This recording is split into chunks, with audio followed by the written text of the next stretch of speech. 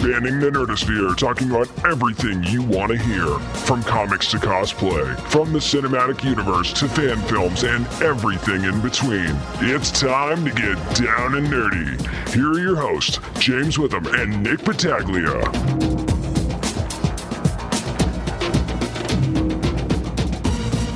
Here we go, kids. It's episode 130 of the Down and Nerdy podcast, where, you know what, Nick?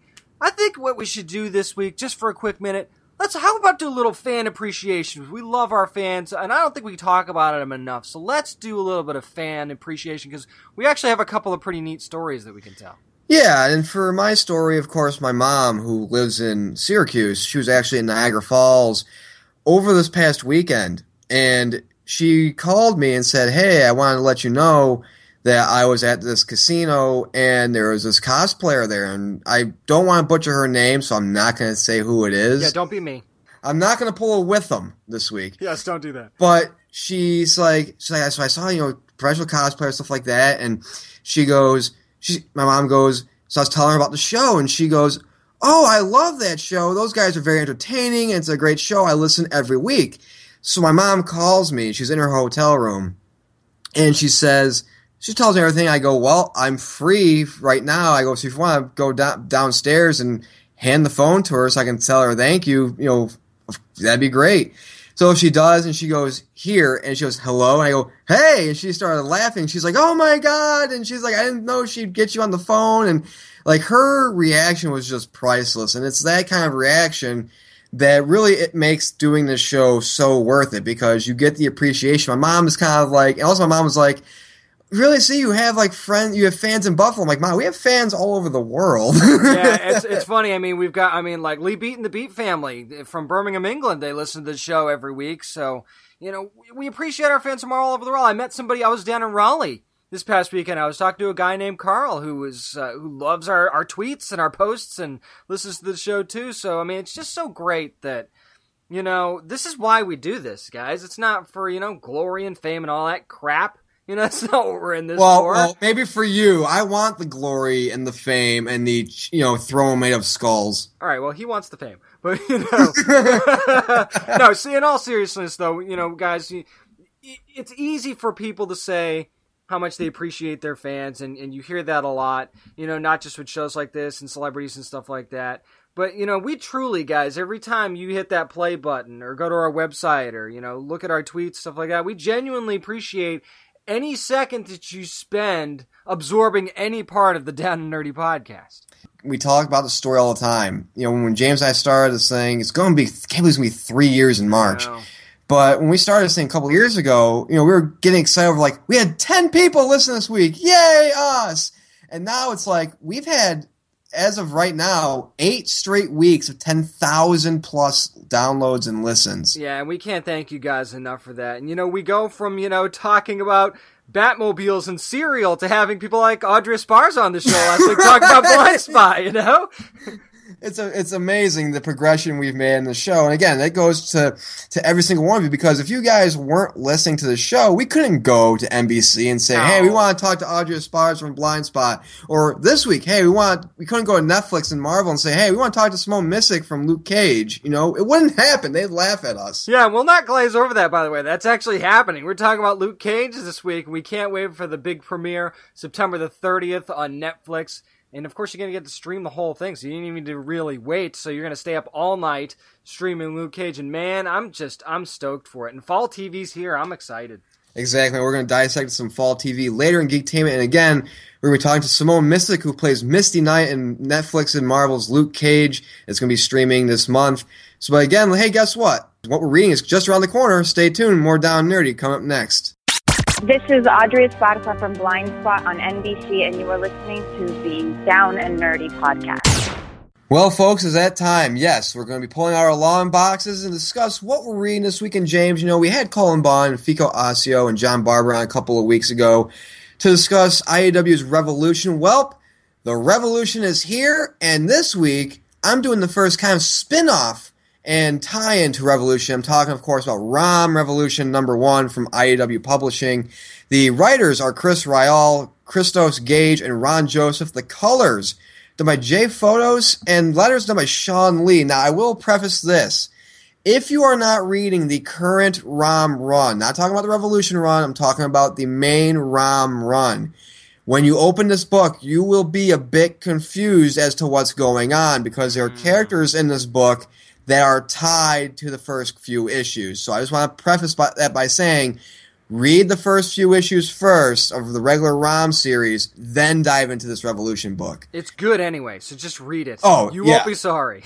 And so without spoiling anything, just kind of a quick recap, pretty much there is these beings called Wraiths, and what they're doing is, if you've ever seen Invasion of the Body Snatchers, that's what this is. They pretty much take over people's bodies, and they are this evil, monstrous alien breed of creatures. And Rom is pretty much the Space Knight who is part, android, robot, part human. There's a little bit to him in there that's human. And he actually has a pretty cool backstory. I'm not going to dive into it because it's pretty cool when you first read it. And pretty much it's him dealing with this invasion. And again, there's something that he has to do in this book that, remember we talked about, I'm not going to spoil Revolution number 1, but there's something he did in Revolution number 1, the main Revolution run, where you couldn't walk away from this. The way that this ends is another thing of Rom cannot come back from what he's about to do. No. Yeah. But it's one of those things where you know the target and you know why he's doing it. But again, you have to remember that this is a series and a crossover that's based off of the public doesn't know who Rom is. A lot of people think that he is, a Transformer, for example. Mm-hmm. And we've seen that in the main Revolution run. But overall, the way that the story is constructed and the way that they really do a great job in tying in the main run to where, again, I read the main run so far of Rom, so I'm not confused, but the way they do some callbacks are pretty unique and nice. And let's just say that there is a being that Rom kind of faces, well, not kind of, he actually does face in this book, to where you reveal it, when you see its origin, the way that Rael, Gage, and Joseph create this origin, I will say this.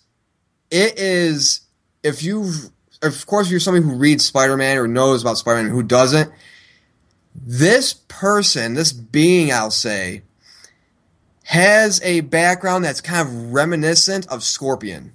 Ooh, I know how much you love Scorpion, too. I do. So Scorpion's one of my top 5 Spider-Man villains. I love him because I think that his backstory is what makes it so great. Oh, yeah. And this being's backstory is what is so amazing and also kind of depressing at the same time. It's kind of like a Jekyll and Hyde kind of thing, sort of, without spoiling it anymore.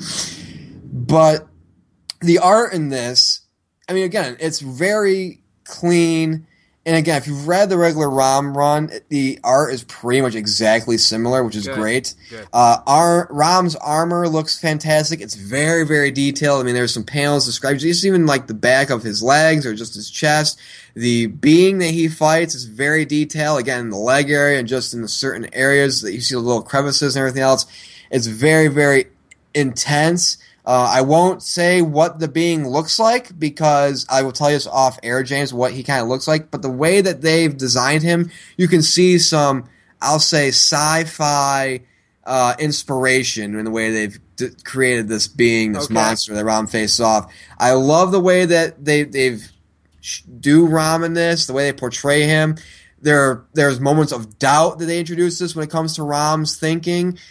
This is a definite pull for me. IAW just constantly, this whole Revolution thing since they announced it, back a few months ago, it's been amazing. It grabs you and it makes you think and it makes you even compassionate for both sides, which is really, really interesting. I love the fact that they're making the tie-ins matter too. I think that that's a hugely important thing if you're going to do tie-ins.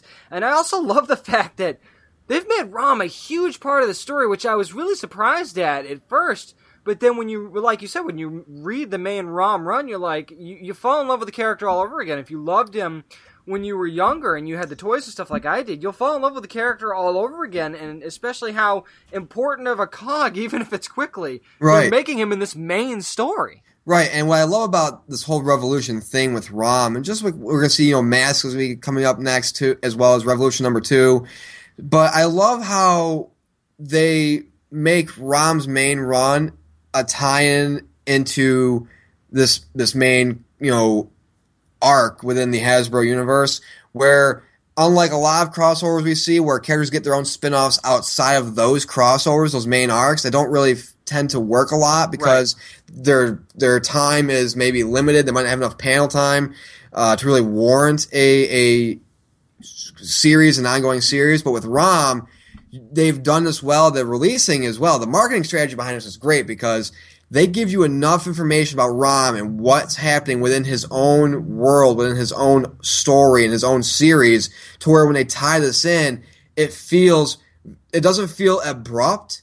It doesn't feel like, oh wait, this feels like an odd thing. It doesn't feel like, oh wait, I feel like I need to read another series outside of Rom to get what's going on. No, this ties in perfectly, and it feels like, and if Revolution outside the main arc, and they're going to give all these characters their own Revolution arcs outside the main controversy, that's going to be amazing. That's what it looks to be doing, and it's amazing. Feeling good about this, man. Feeling good. Really good about this. Feeling good. Speaking of feeling good about something, you felt good about another DC Rebirth title. I've been waiting for this book for so long.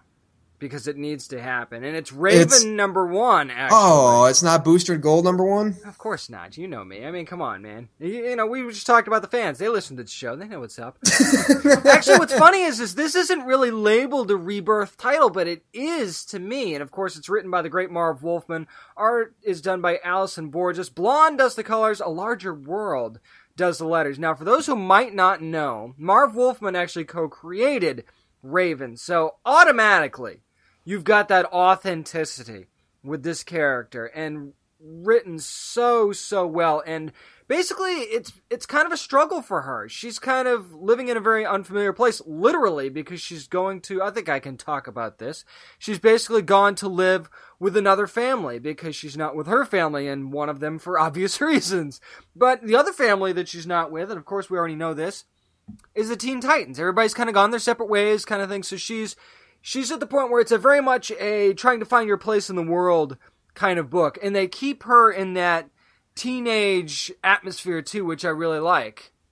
So she's got to go through the high school thing. She's got to fit in. And what I do love about this, and that Wolfman does in the writing, you want to talk about callbacks. He calls back to the Teen Titans in this book several times where she said, well, Beast Boy told me this, and Wonder Girl told me never to do this kind of thing. So I really like that they did that, and just the way they kind of keep you inside her head in this whole book, I think, is really cool. Now, again, I can't really spoil a whole lot in this book because there's a lot of things that you can't really talk about because they'd be really huge giveaways, but there's humor in this book that I didn't expect, especially given the fact that we're talking about Raven here. Right. There's something that she does to some of the girls in school that's absolutely hilarious. I think it's funny anyway. Probably they didn't.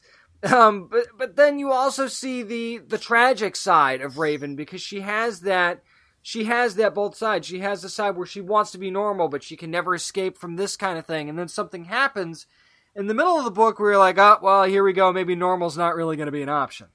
Right. And, I want to go back to your comment about this isn't really a Rebirth title. This isn't really Raven Rebirth. This is more Raven Transition, because as you mentioned, she's going through these transitional phase, new family, new school, trying to fit in. And I like that you mentioned the talk about the little laughs that are in this, because she has such, I think, a dry sense of humor where she's more coming off as witty, and that comes off as being comedic. And it works because, you're thinking about how she talks, just in the sound of her voice and how she is. And it really, really works really, really well. And I love the fact that when everybody else is talking about their families and she's trying to talk about her family and she really kind of can't.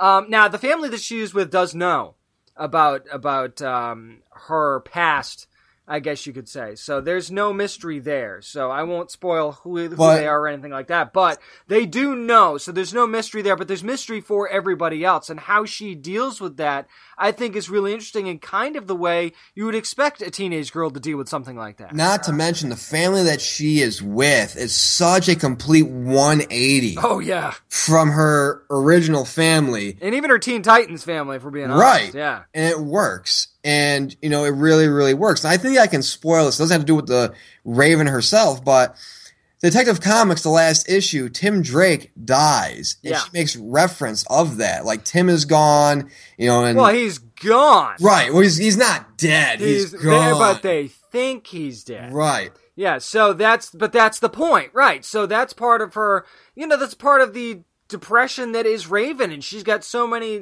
pun intended, demons to deal with in her life, both literal and figurative, that, it's hard for her not to be the way she is, kind of thing. And she takes these things very hard and very seriously, but it's just written so well, and I didn't expect anything less from Wolfman, and the art is very, very appropriate. I mean, this is very much what you'd kind of expect from a YA title, a young adult title, but it's ramped up a little bit too, because I love what they do with the mystical elements. And there's a panel where it's just her eyes and a little bit of the cloak, and you see the background, and I'm like, that's Raven. Yeah. That's exactly what you want in a Raven title, and I love the look that they gave her in this book. They kept her with the young adult look, and I think everybody kind of follows that. And then the last couple of pages were absolutely beautiful. The colors really popped, so props to Blonde on that. But man, I was so... how when you start reading a book and its character you really love, you get to the first 2 pages, you're like, please be good. Please be good. Please be good. And then you get to about the middle and you're like, yeah, yes, all right, here we go. So this is definitely a pull for me. I hope it's a pull for everybody else, because I really want to see a Raven title start to sustain itself, because I think that she's one of those characters that's always kind of been in a group no matter what she does, and I've always thought that she could stand out on her own. I know she's had runs before, but I think this is the time we can really make a Raven book work, and props to Marv Wolfman for hammering this all over social media as well. We're with you, buddy. We're going to try and help you out here. Exactly, man. I mean, but again, these are 2 great books you have to pick up. They're both polls this week, and they're really, really done very, very well. And speaking of things that were really done well, of course, the fall TV season is getting underway. Of course, we had the premieres for Lucifer, for Gotham, and for Agents of S.H.I.E.L.D. this week. We're going to talk about them come next, and This Week in Geektainment on the Down Nerdy Podcast. Hey guys, this is Chloe Bennett from Agents of S.H.I.E.L.D. and you're listening to the Down and Nerdy Podcast. Continuing with our review of the fall TV season 2016, we've got the Warner Brothers and DC stuff kicking off, and some Marvel stuff too, Nick. So let's start, though. Let's go in order. Let's start with Gotham on Fox. Of course, Gotham kicking off another season, and as we saw at the end of last season, Fish Mooney's back, and also, let's just say the monsters from under Arkham Asylum are out. Yeah, the Indian Hill stuff is going on in full force, and of course we get to see Doppelganger Bruce Wayne again, or clone Bruce Wayne, whatever you want to call him. He's there. Of course, you've got, like you said, Fish Mooney and her little band of misfits from Indian Hill. So that's kind of where we're at right now. There's several different storylines going on at once, but everything still seems to tie together. Right. For example, some storylines include in this season right now, Jim Gordon is no longer with the GCPD. He is now a bounty hunter. Also, if you want to take a look at what's going on with Penguin and Bush and such, let's just say the girls opened up a club, and let's just say there's some jealousy there, or Butch is trying to find a way to get Tabitha back, and that was pretty interesting.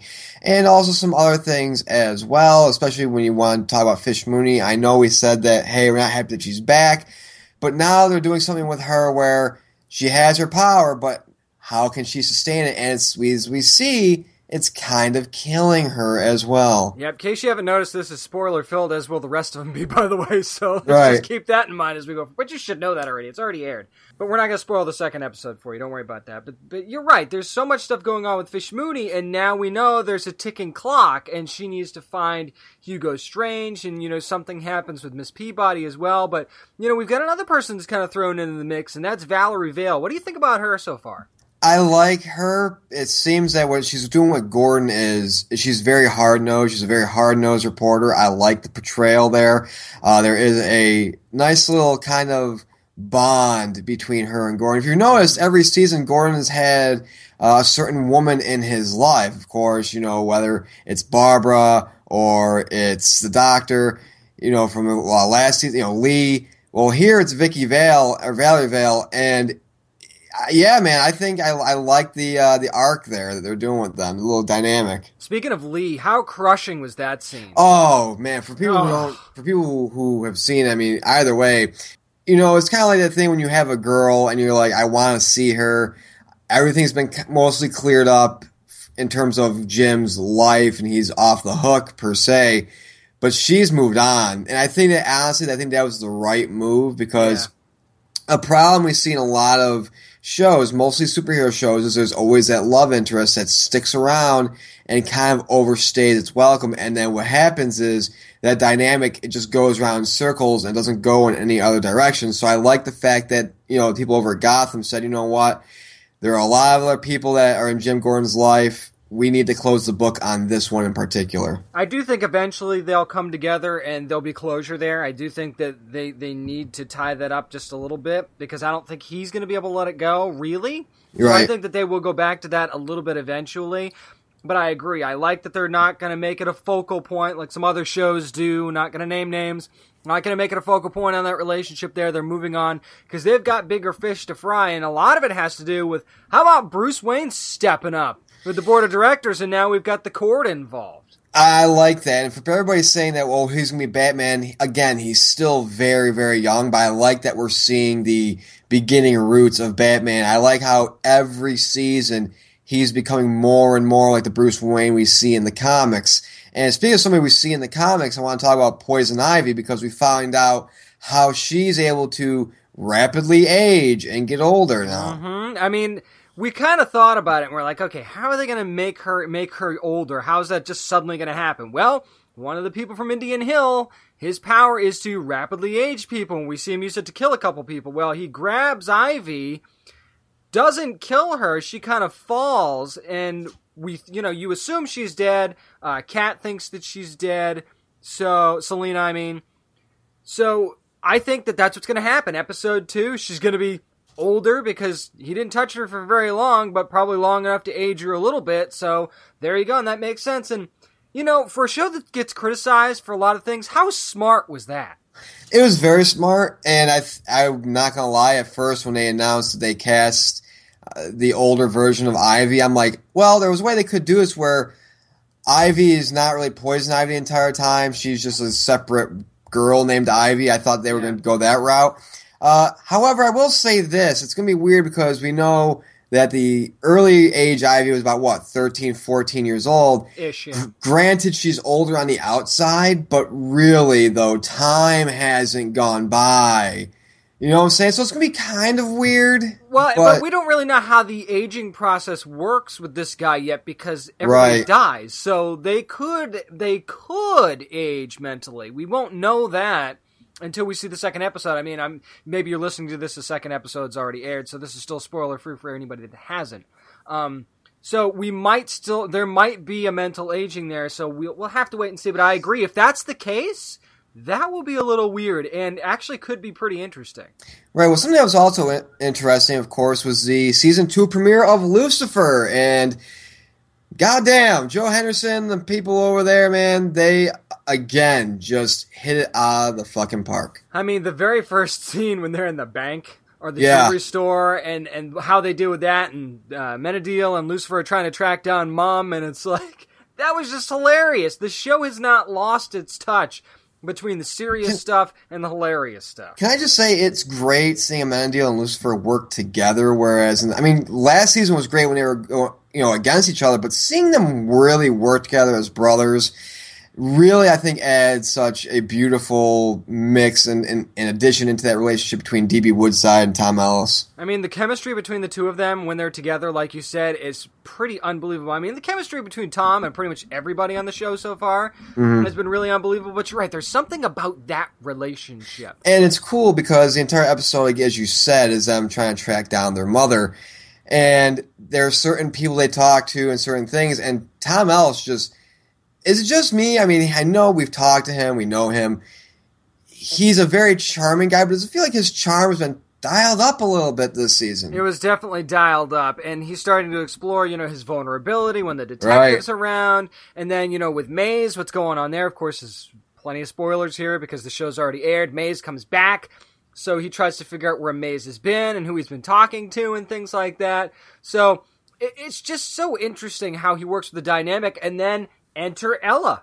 Yeah, and of course Ella is a new forensics person, a CSI person at the police station, and she is, very religious, but I like the way they did it to where she's not a very Bible thumping, I believe in the Lord because I'm a Christian. She is, person of, and she says in the show, like, I'm a person of doubt. Like, I believe, but I also question because that's what faith should be. It should not be, and that's what I think, faith should be something that they're doing really well in here, and they do it well by saying, hey, doubt is very important in faith, and you can't have faith. You'd be a blind person. You'd be very ignorant if you didn't have doubt. So I like the way they anchor her in there, and her and Lucifer's dynamic already early on is very intriguing. So it's going to be very fun to see how she plays out with things as well. And also there's a little bit of an appearance by a certain somebody here.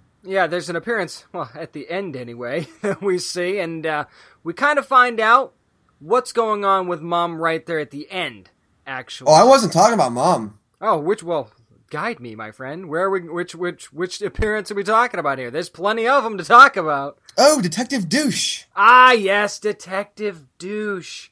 Well, let's see. Apparently, he's been kind of pardoned. I mean, they said they want to sweep everything under the rug, kind of thing. They don't want to talk about what happened. So, but the funny thing is he's been demoted, and now he's kind of like Detective Bitch instead of Detective Douche, because now he's helping out on cases. But as the episode goes on, you get those darty little looks between him and Chloe, and it's like, Chloe, no. Oh, Chloe, no. No. Get out of the hot tub, Chloe, no. Well, also when they are, and we talked about this when we watched it, when we first see him, because remember, they're tracking down his mom, Lucifer's mom, so you don't know, she can take over bodies and stuff like that. So it's like, is she Dan? Yeah. Is that who she is, her, I mean, we know, of course, who's playing her in the show, right. But early on, it's like, could she be him? Could she be taking over, jumping by the body or whatever? But I mean, we'll see. We can say this. We did get a nice little screener for episode 2, and it's just beautiful. It's amazing, and there's going to be so much. Any questions that you feel like, hey, what's going on here? The answers are coming in episode 2. I think we can say that much. So, not going to spoil anything for you there, but answers are coming. But we certainly got some answers with the season 4 premiere of Agents of S.H.I.E.L.D. And I just want to say this. It looks like their CGI budget went up this season. I think it had to because of who they have. I mean, they have Ghost Rider in it this season. And I will say this, too. I know it's only been one episode, but that opening scene shows why it's not Johnny Blaze this season. Yeah, and I actually like what they did. It's still hard to see Ghost Rider and not see the bike. Right. know? It's hard to not see the bike. It's hard to see Robbie Reyes instead of Johnny Blaze. It's understandable.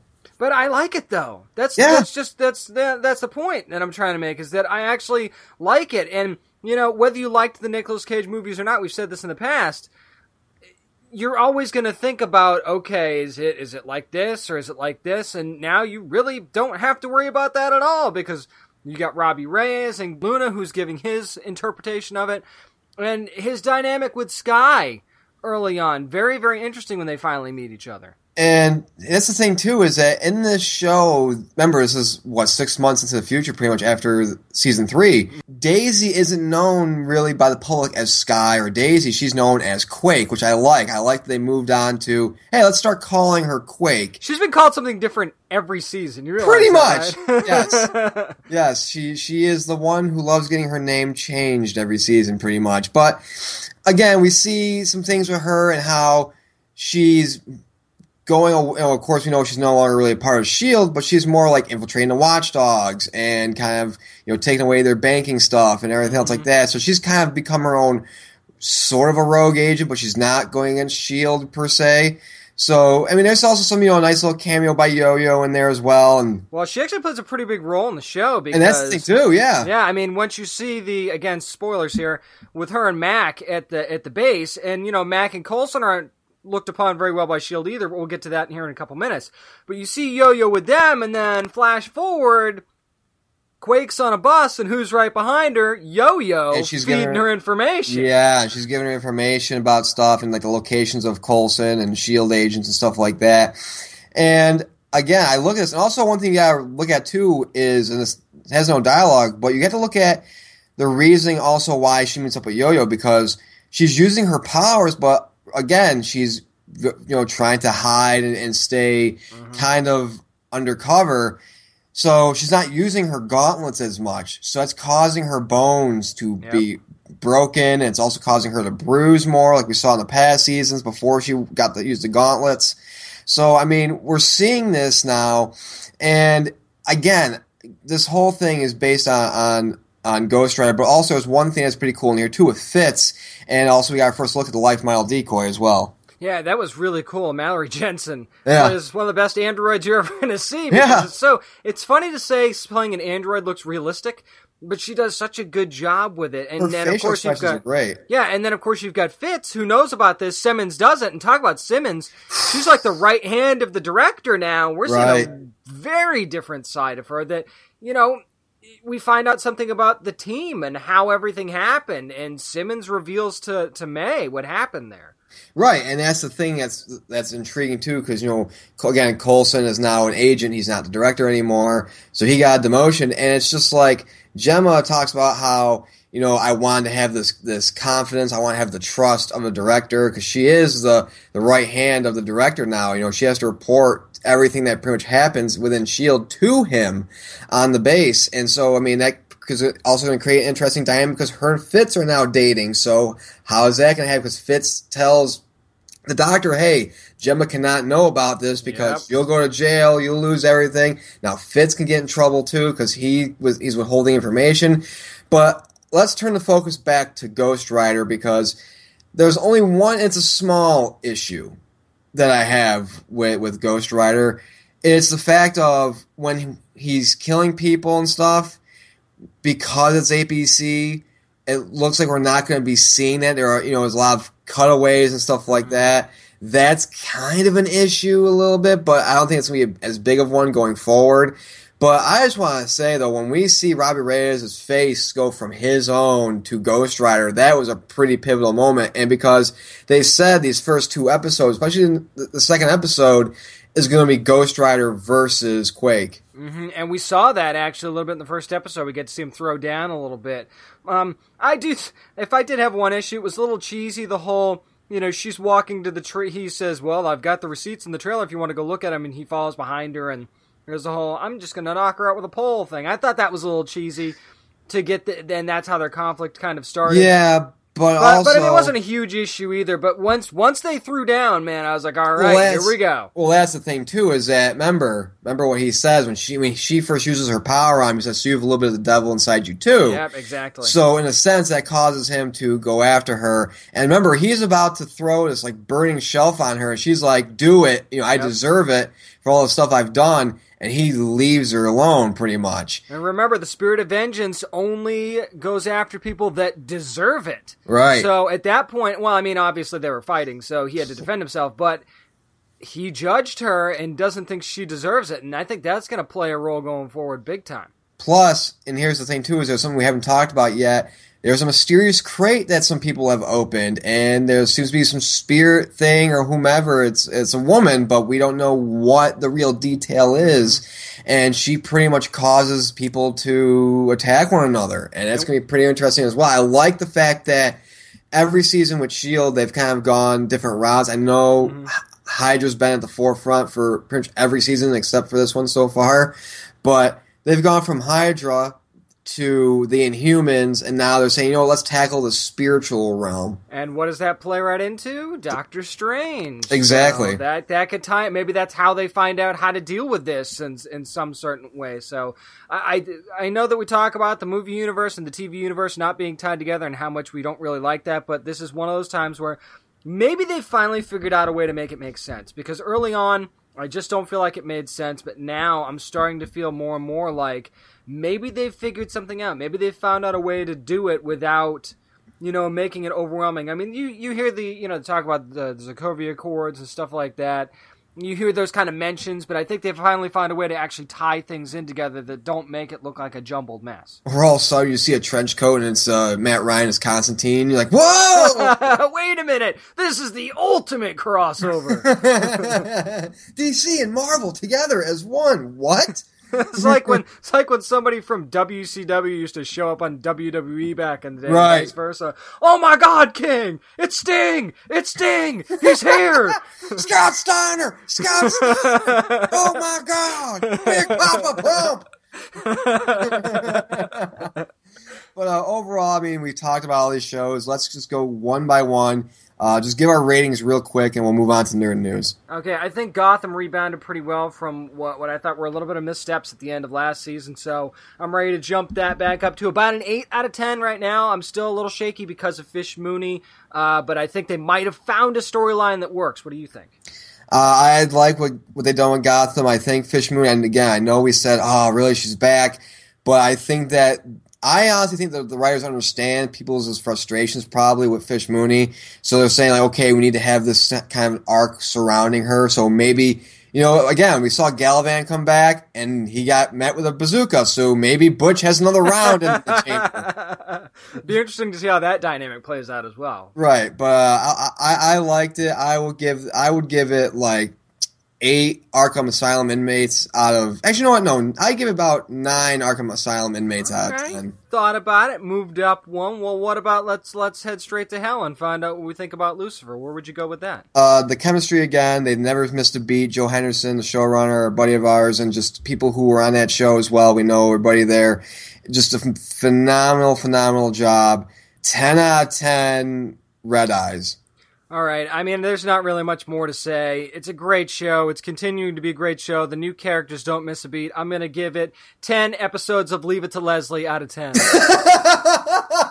Watch the show. You'll get that. I'm surprised you didn't go hot tubs. Well, I think I went hot tubs last year. Got to change it up a little bit. And then finally, of course, Agents of S.H.I.E.L.D. So I'll let you go first. What'd you think? I think I like what they're doing. I like the fact that it's a little darker. I need to see more Ghost Rider, though. Not just Ghost Rider himself, but Robbie Reyes. I think that we got a pretty good amount, but I want to see more of how that character evolves, and I want to see maybe a little bit more backstory as well. I think that would be interesting, because I think the thing between him and Quake at the end, where she doesn't know that she's there, but she's watching kind of thing, I think that adds another dimension to it as well. The dynamic of the team and their different roles and having kind of gone their separate ways, I think that's going to be interesting as well. So I'm going to give that 9 Tremors out of 10. I like what you just mentioned about Quake and Ghost Rider. Again, going to the second episode, she says, everybody's connected to something. We find out what Robbie Reyes is really connected to, or who I should say Robbie Reyes is connected to. So could she go, not attack per se, but could she kind of like interrogate that person? Maybe. And it could cause Robbie to really get pissed off even more and kind of go full Ghost Rider on her again. I like this a lot. I actually kind of like the kind of the little quips that Coulson had when it came to his new hand attachment. I'm jealous of those, by the way. I will give this 9 out of 10 Flaming Skulls. I think that's fair. Yeah. But that's going to do it for this week in Geektainment. Again, we reviewed Gotham, Lucifer, and Agents of S.H.I.E.L.D. So, and hey, pretty good premieres this year. But coming up next, we got a couple Star Wars things happening, especially one that's very top secret. Could new Death Star plans be part of it? We don't know. We'll take a shot at it. Nerd News coming up next. This is Vanessa Marshall, voice of Gamora on Marvel's Guardians of the Galaxy and Hera on Star Wars Rebels on Disney XD. And you're listening to the Down and Nerdy Podcast. Well, James, it's time that we fly around the galaxy far, far away because it's time for what? Nerd News! And we're going to start off this week's segment of Nerd News with a couple of Star Wars stories. We're going to start off in the comics verse first. And Marvel Comics, of course, they've had a lot of Star Wars-related titles come out recently. Of course, you had the Star Wars main run, Darth Vader, Princess Leia, and stuff like that come out. Also a Lando comic. Well, now they have some secret plans for a ongoing series in December.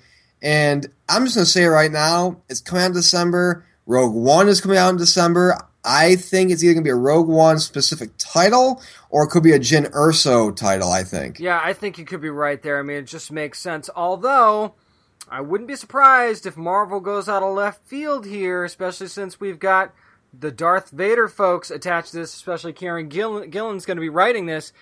And given some of the people that were in that Darth Vader run, I would not be completely shocked if they decide to go with a fan favorite and give us a Boba Fett series. I wouldn't mind a Boba Fett series. I really wouldn't. Or watch, they go totally out of left field and just troll everybody and go, Jar Jar Binks, the Gungan Wars. Can I just tell you, just for the sheer backlash on Twitter alone, I really hope that happens. I really do. Jar Jar Binks, seriously, I'm cool. Well, remember, they actually talked about how they're doing a Phantom Menace thing with Yoda and how he was a Jedi before he was, Yoda. So people are like, really? It's like, you're going back to the prequels? Never again.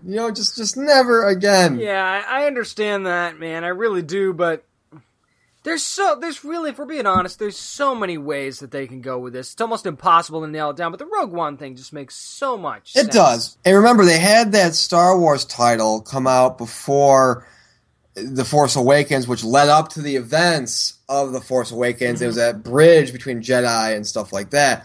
So, again, you look at this, and it's like, it makes sense because you have a movie coming out, so why not? You know how it's like back in the day? I mean, they still do it, but I don't really see it as much because they're not as good and not as profitable. But whenever you have a movie come out, studios will go, okay, we need a video game based on this movie to sell as well. Yep. Well, hey, when you have Star Wars, you can say, hey, we don't need to make a video game based on this. We can just say, hey, let's make a comic book series, tie this into this or whatever. Here's the only problem with that, is that 9 times out of 10, those video games are not very good. That's why I said. I'm like, they're not. They're terrible. Yeah, that's the problem. Except for the first 2 Spider-Man games. Yeah, those were good. The first Batman game was great. Maybe you could throw one of the Wolverine games in there, too, that wasn't bad. X-Men Origins Wolverine was 10 times better than the movie. Although I will say that the Batman game for SNES, that was good. The Batman Returns game, that was great. So we've got a few, but let's go. We've kind of highlighted the movies a little bit.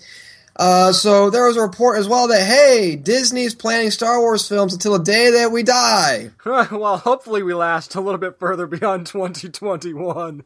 But, yeah, I mean, it looks like they're talking about, what can we do? And, of course, according to the Wrap, and it seems like they're planning, and they had a meeting, and they've mapped things out until right around, they said kind of 2020, but we're looking at 2021 and beyond. I mean, we know what we've got coming with the Han Solo thing. We've got Rogue One, and based on the success of that, maybe we'll see something there as well. And, of course, you've got episodes 8 and 9. So, as a Star Wars fan my entire life, the kid in me is going, yes, awesome, more Star Wars, but then the adult in me is going, okay, we need to be very careful here. It's very Oprah, like, you get a movie, and you get a movie, and you get a movie, and you get a movie. And that's what I'm worried about. And I'm worried about that too, because, again, everything aside from what we think that the next 2 movies are going to be in terms of, Star Wars after The Force Awakens, I'm not counting Rogue One, I'm talking about the ones that have the Roman numerals next to them. It's like, do we really need a Chewbacca movie? Do we really need a certain movie based on whatever? And I know there are people out there who are pining and saying, like, hey, expanded universe and those types of people. And again, that kind of thing can go to, we already have Star Wars Rebels. So, TV is kind of taking the ball in terms of that direction, Yeah, I mean, do we need an Aunt Beru movie? I don't think we do. So, right. I mean, but therein lies the problem. Therein lies the problem. You have to be very careful going with the expanded universe, because what have we said 1,000,000 times in the past? You're not just making these for the die-hard Star Wars fan. You need to make movies for the general public as well. And think about how much explaining you're going to have to do about a new character like that. I'm saying this right now. I said it on the past show. Star Wars movie I would love to see happen be Star Wars 1313, based on the video game they were going to have. Yep. They were going to make. That people who don't know what it is, it was a video game that was going to be coming out a couple of years ago, and it was pretty much based. You were a bounty hunter, and it was pretty much based in the underworld of Coruscant, and it looked awesome. I mean, it was totally different and stuff like that, and it was great. And of course, for PlayStation 2 back in the day, they had Star Wars Bounty Hunter, where you were Jango Fett, which was a fun game as well. And so, I mean, I would love to see something like that. Again, I want to see a Star Wars movie that doesn't have to do with Jedis or Rebels. Something that, if you do like a 1313, I think that'd be awesome. I would love to see a Bounty Hunters movie in general, because I know that there's a lot of good ones, so I think that would be cool. Han Solo makes sense to me, so I'm not mad about that. I mean, I know that there's a lot of stories that you can tell there. I wouldn't mind seeing a movie, and maybe this is just because I like this kind of stuff in movies. I would love to see a movie that's just based on a couple of the different planets and show what happens under the Empire's control between Revenge of the Sith and A New Hope kind of thing, that bridging the gap of that 30-year period or whatever the hell it was, of how the Empire just kind of squeezed the entire galaxy sort of thing and taking over the Senate and whatnot. Like a political thriller type deal kind of thing? That could work, but again, remember what happened with the prequels. We got a lot of political shit in the prequels, and it was boring as hell. But we didn't expect to get that. If that's what you're going into it for, and that's what you know you're doing, it could work. It could, but I mean, again, it's just, I think that... But think of like a District 9 type of thing, where the Empire's turning the screws on the galaxy, you know? With that, though, the thing is how much of Rogue One will play into that, though. It could, well, that's the only time will tell. And the only time will tell, well, speaking of time, you know, there was a time where I had Megazords out the ass. I had a whole trunk, like a whole metal and plastic trunks filled with just different Dinozords and Megazords. And, of course, you know, the new Power Rangers movies will be coming out soon, and I'm very pumped for it. And we got our first look at, well, not a full first look, but we did get a little bit of a tease in terms of the Dinozords, and yeah, I like it. I mean, again, when they haven't seen them on screen yet, and we haven't seen them in their full moving motion, but I like the fact that they're doing the Dinozords. I really do, because if you remember, people who have seen the first Mighty Morphin Power Rangers movie, they had the Dinozords, but they never used them. We never saw them on screen. We saw the Animal Zords and stuff like that, the Ninja Zords. But this, like, oh my God, to see, the T-Rex on the screen and the pterodactyl, and I swear to Christ, if we see the Dragon Zord, I'll probably come in my pants right in the theater. I'm going to tell you right now, what was one of the most popular movies of the last couple of years? Jurassic World. People love dinosaurs. Kids love dinosaurs. It only makes sense to do this. There's going to be a scene where Alpha 5 sitting in the command center is going to go, Zordon creates dinosaurs overtake man takes down dinosaurs. So he goes on like a Jeff Goldblum-esque like monologue or diatribe of just words. Exactly. So, I mean, I'm in for this, man. I mean, you're definitely the much bigger Power Rangers fan than I, but everything I've seen about this movie, from Rita Repulsa to the suits, shut up, I don't care if they look like Iron Man suits. That's for everybody else, not you. Let me just say this again. I'm probably not the last one I'm going to say this, because I know when we review the movie, I'm going to probably say it again. You're going to have to say it a couple more times. Listen, the suits needed to be upgraded. The helmets should be different. The only one that differs from all of them is the Red Ranger one. I wish the helmets were a bit different and reflective of the dinosaurs that the Rangers have and they drive. But the suits need to be upgraded. The Dinozords need to be upgraded because, it was the 90s. I'm just saying. Whether you like it or not, it's 2016, and you need to get with the times, man. That's just the way things are going to go. The power coins, I'm still a little iffy on those, though, because they look like jelly donuts have been sitting out for a while. I understand, but still, I mean, everything I've seen about this movie is working. So why not just keep that gravy train rolling? I don't know if I want to say it keeps working, because we haven't seen a trailer yet, so we still got to see what. Well, that's why I said, based on what I've seen so far. Right, in terms of the casting, how they're doing Rita Repulsa and Zordon being Bryan Cranston, which is going to be awesome. Everything is working in their favor, so I think that, there's reason to be excited about this, and as somebody, again, who didn't really grew up on and watched this stuff because I was a little bit older. As an adult, this seems like something that I might be able to enjoy without going as far as that fan film did previously. This is going to be one of those things where, for example, like when we review certain DC titles, have some characters you might know more than I do, and so like you take the ball with it and you like give that so much exposition on it. I know when we review this, you're going to be like, okay, I liked it, but did Nick like it? Because Nick is the Power Ranger fan. Well, that's funny. What if I love it and you hate it? Oh my God, that's a possibility. What if I'm like, this is the greatest Power Rangers movie ever, and you're like, shut your whore mouth, it is not. It has nothing to do. Whore mouth. It has nothing to do with the Power Rangers, and I'm like, exactly. Bulk and Skull have their own dinosaurs. How cool is that? Fuck you. No, I will not listen to their podcast.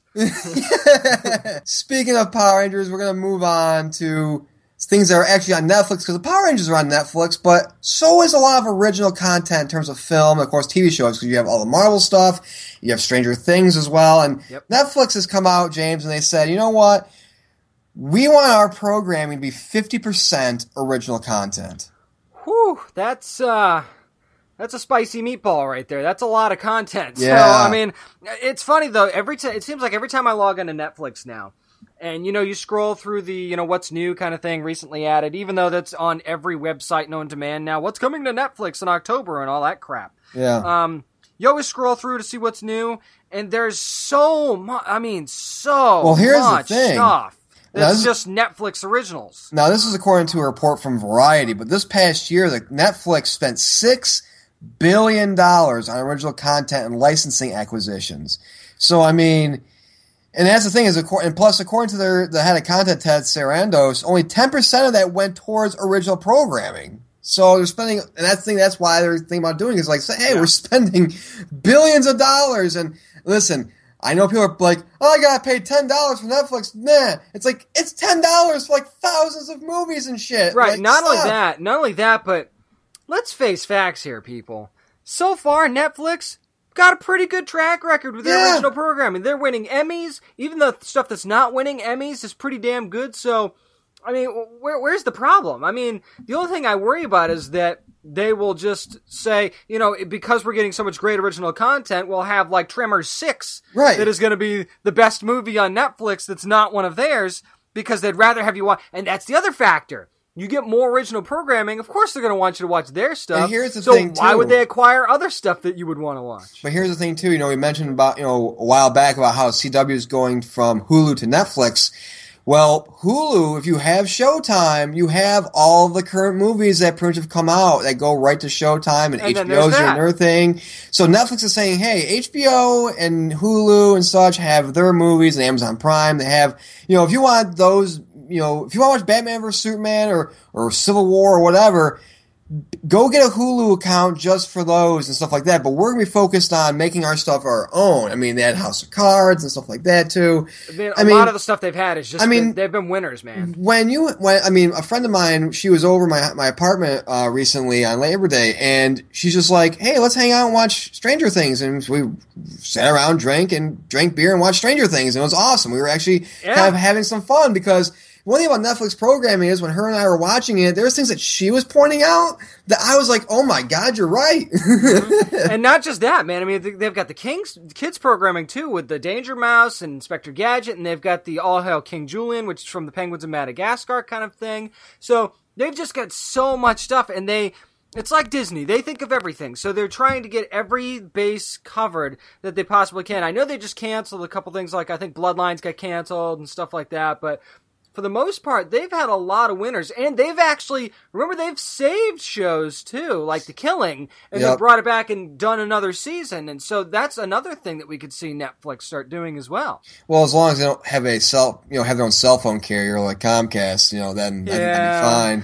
I don't think that's as long as they don't overstretch themselves. Dear Netflix, that's fine. Stay away from the hardware and focus on what you're doing, because you're doing a pretty good job. Right, but I mean, overall, I think this is actually a good move for Netflix, because, again, it's going to save them money. And plus, again, people don't like it when the prices of things get raised, and nobody does. Even if you're spending as little as $10 a month for a lot of program. But again, people want quality programming for what they pay for. So Netflix is saying, okay, we're going to double down on original programming, but by doing this, we're saving a lot of money by not having to pay for licensing fees and paying for stuff to stream that isn't our own. So what they're going to do is they're going to do this, and it allows them to make the budgets bigger for those types of shows and get bigger talent. I mean, they get Kevin Spacey, and they can get big talent anyways, but this can get them even bigger talent. Yeah, they've earned that, though. I mean, they've earned that with the quality of stuff that they've put out. So they've really, I know House of Cards was kind of their let's take a gamble on original programming, and it paid off big time. And props to people like Kevin Spacey for believing in that. Right. You know, it paid off, but I'm sorry, but the last season was not the best season. Well, hey, I mean, you know, you're gonna get that every now and then, especially when it's your. I mean, that was their first show, so now that they've started to focus on other shows. Not to go on a tangent, but I just gotta say this real quick about House of Cards. Is that because we're talking about Netflix original programming. House of Cards, at first, it was one of those shows like, okay, it's pretty cool. Kevin Spacey breaks the fourth wall, kind of a dirty inside look into politics. It just got so wild this past season with the shit. Like I understand that he's the president, but there's shit that he does where you're like, ain't no fucking way this doesn't get out to the press or anything like that. Yeah, especially in today's world, man. Especially with Twitter. Yeah. Everybody's going to find out everything. Exactly, man. Well, speaking of Netflix and streaming things, a show that's going to be coming out soon is, well, of course, Marvel's Luke Cage, and we have Misty Knight herself. That's right, Simone Missick is coming on the show to discuss Luke Cage. Stay tuned, more Down and Nerdy coming up next. This is comic book writer Justin Jordan, and you're listening to the Down and Nerdy podcast. Well, ever since Jessica Jones, and really before then, Nick and I have been super excited to find out what's going to be happening in Marvel's Luke Cage when it premieres Friday, September the 30th on Netflix. We're so happy to have Misty Knight herself with us this week. Simone Missick. Simone, how you doing? I'm doing great. How are you guys? We're doing really good. As a matter of fact, what I've kind of loved, and I know Nick has loved too about Daredevil and Jessica Jones, is how authentic each of these shows feel and how they represent their piece of New York in these difficult times. So would you say the same is true for how Harlem is kind of represented in Luke Cage? Absolutely. I think that our creatives did a really good job of making sure that they captured Harlem the way that we know it to be now, and, you know, really kind of key into the Harlem that it was historically known or has always been known for in the past few decades, you know, just from Cheo's writing and the fact that we shot on location in Harlem it makes it very authentic. So you definitely don't feel like you're on a stage somewhere off in the middle of nowhere, like you're on a lot in Hollywood. You definitely get the sound and the feel and the authenticity of that borough. Simone, being part of the Marvel family just has to be such a surreal feeling and experience. What have been some of your takeaways so far? Oh, they're the worst. Slave drivers. No. You know, it's great to enter into a family, which is really what it feels like. You know, it feels like you're part of this really awesome family that wants to support you, and they want you to have the most fun bringing these characters to life.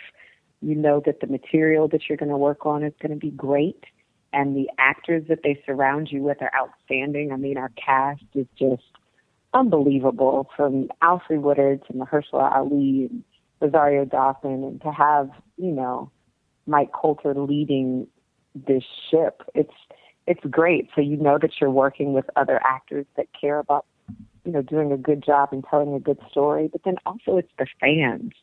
Like, just have this built-in set of people that are already excited and rooting for you, and they've seen Daredevil and they've seen Jessica Jones, and so they're excited about Luke Cage. That is the best gift, you know, as an actor, because so often there are shows that come out and you don't know, you know, if people are going to be receptive to them. So to already have so much excitement and anticipation behind this, it makes me even more excited.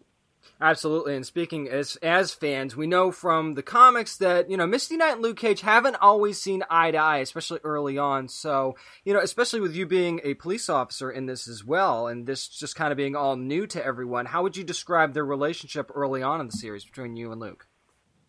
Yeah, well, you know, Misty's 5'4", so her and Luke don't really see eye to eye anyway.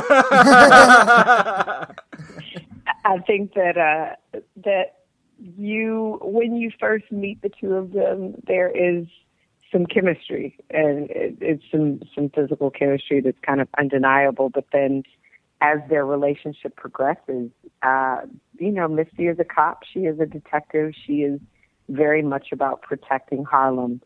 And Luke is the unreluctant hero. You know, he doesn't want to be in the middle of it. And so he's kind of a foil to Misty doing her job for a large part of their relationship. So they don't see eye to eye, and it is it's exciting to watch because there's this passion on the one hand, but then there's also this other kind of passion.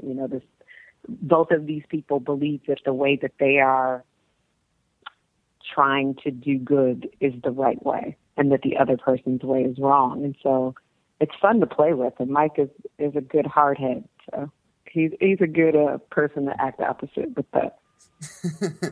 And, Simone, people have been discussing on Twitter and through social media about the possibility of a Misty Knight spin-off series. So if Marvel were to do one, how do you think it would fit within the current Netflix universe? If they decided to do one, I think it would definitely fit. I think that a lot of fans are excited to see, the Daughters of the Dragon comics come to life. But I think that Marvel already has so many of the characters in place that if there was a Misty Knight spinoff, it would seamlessly flow the way a lot of their stories all flow. They're all interwoven. They are connected in some way. It would definitely still take place in Harlem within that universe. But I think that, people are excited to see strong women. And so, the things that are being whispered on Twitter and on social media just come from that hunger and that thirst from the viewers to see these female characters that they've loved for so long, and they want to see them come to life, and they don't want to see just a little bit of them. They want to see, a whole series. And so I think that Marvel has a great team assembled that could definitely work it out so that it kind of fits.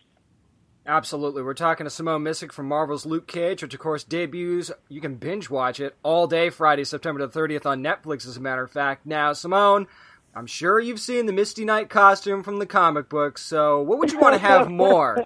Would you rather have your own superhero-style costume or Misty's big hair?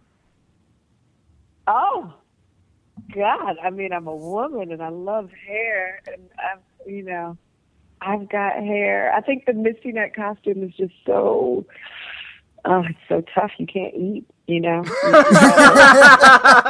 there's a lot of places to eat in New York. For a couple weeks to fit into it. You got to hit the gym hard to get those abs. I mean, if they painted the abs on, with one of those airbrush T-shirts with like the abs already on there, and then the Misty of it all. I would be cool with the costume, but I think the hair is the easiest to pull off. Oh, absolutely. Plus, I think Misty's hair probably has its own superpowers. Deflect bullshit. Her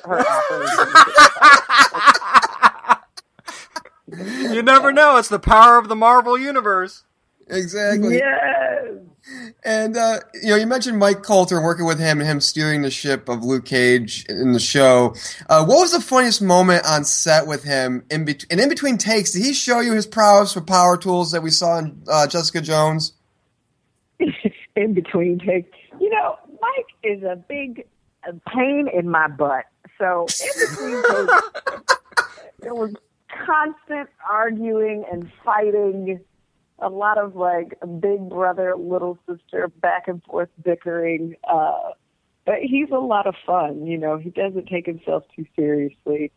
So we definitely kept it light on set. There were always jokes and good times.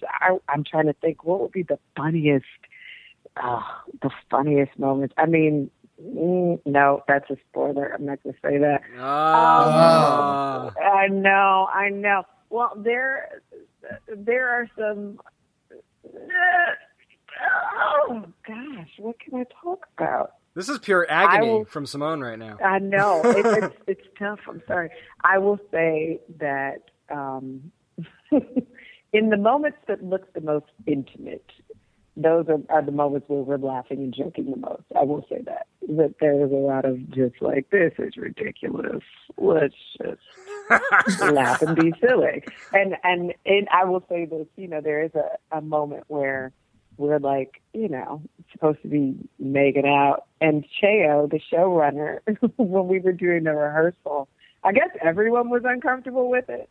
So, different levels of discomfort bring out different things in people. And so Cheo is sitting over in the corner, and, our director, Paul McGuigan, is discussing, like, the blocking of the scene. And Mike and I are like, all right, so we grab each other here. It's, like, all very coordinated and all that good stuff.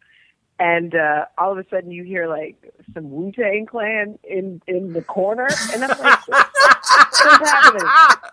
And Cheo was like, yeah, like, I think this song would be great. Like, if we play this song while the scene is going. And I was like, turn that damn music off. All of a sudden, you just hear Cheo's going. You just hear Cheo playing, you can't Wu-Tang better than me. You can't Wu-Tang better than me. That is fantastic. That was pretty comical. Oh, wow. Well, speaking of Misty and her intimate relationships, I mean, we know that from the comics that your character has a lot of ties to Iron Fist, which is the next Netflix series that's going to be up. And I know you can't spoil anything, but is that relationship something that you would like to see explored at some point going forward? Absolutely. I think that the Danny Rand and Misty Knight relationship is one that, exciting to see. It was groundbreaking at the time when it came out, and I think that it still is relevant today, and I think that that the fans would love to see those two together, and as an actor, you want to be able to do all of the things that, that a character is possible, that are all the possibilities for a woman, and, we get to see Misty in the first season very tough, very strong, very vulnerable, but we don't necessarily see Misty falling in love with anybody. Or do we? I don't know. Ooh. Ooh. That's part of the mystery. Yeah. Exactly. And Simone, before we get you out of here, this is going to be the first time, of course, we're seeing both Luke and Misty together in live action. So as fans binge watch the series on September 30th, what's one thing you hope they walk away with? I hope that they feel like they saw these two characters come to life, that they don't necessarily think, oh, I wish they had put that in, or why didn't they explore that, or that was missing. I hope that they truly just fall into the story and walk away with it feeling like this is Luke and Misty, and that there could not have been another before, and that there won't be another after, and that they just feel satisfied. I hope that after those 13 hours of binge watching, they don't think, oh, I can never get that time back. I hope that they think, oh my God, why do we have to wait so long for the next 13? Well, we're stocking up on the caffeine right now because we know that Marvel's Luke Cage is going to debut Friday, September the 30th on Netflix. We can't wait to not just binge watch it, but watch this woman steal the show. It's Simone Missick. Thank you so much for spending time with us this week. Thanks, guys.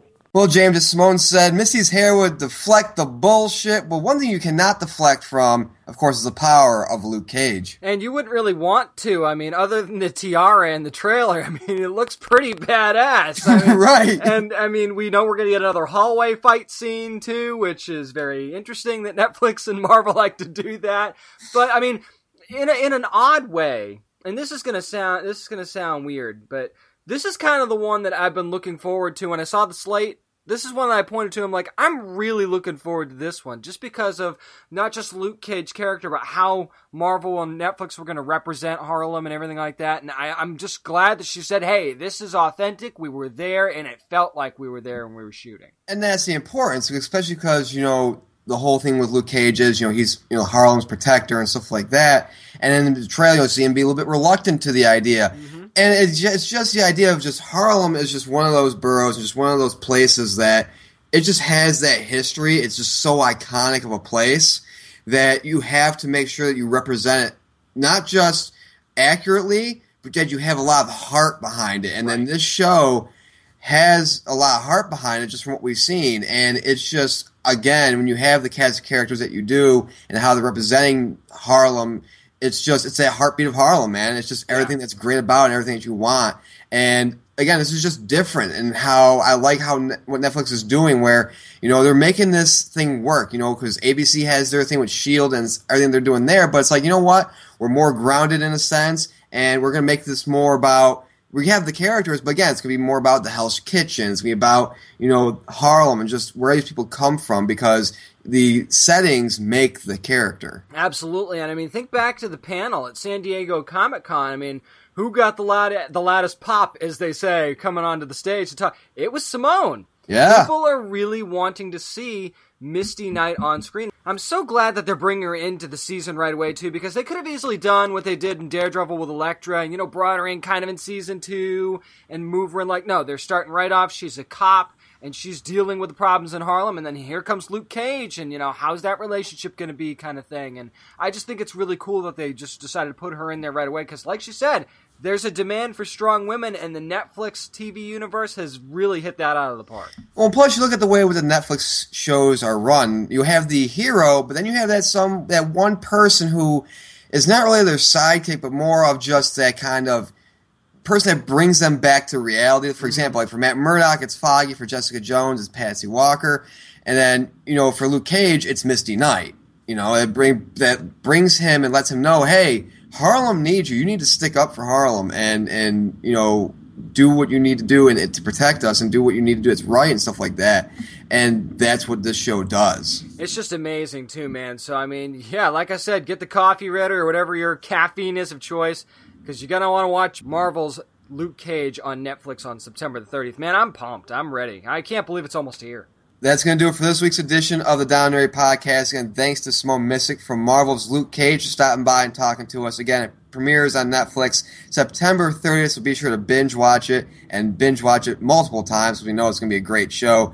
And as always, if you want more of us on the social media, hit us up, facebook.com/downnerdy. We're also on Twitter at DownNerdy757. I'm at Merc with one arm. The one is spelled out. Mr. Witham, go. I'm at James Ace Witham. That's Witham. And you can find all of our shenanigans online at downandnerdypodcast.com. Not just the fact that, hey, you can find out where our social media stuff is. You can also find out everything that's on this week's show. And every week's show, we give you a breakdown of what's going to be on the show. I'm like, oh, I can't wait to listen to that. Can't wait to listen to that. So you'll keep listening at downandnerdypodcast.com. And as always, practice safe comic book reading, always bag and board your comics, and keep on reflecting that bullshit.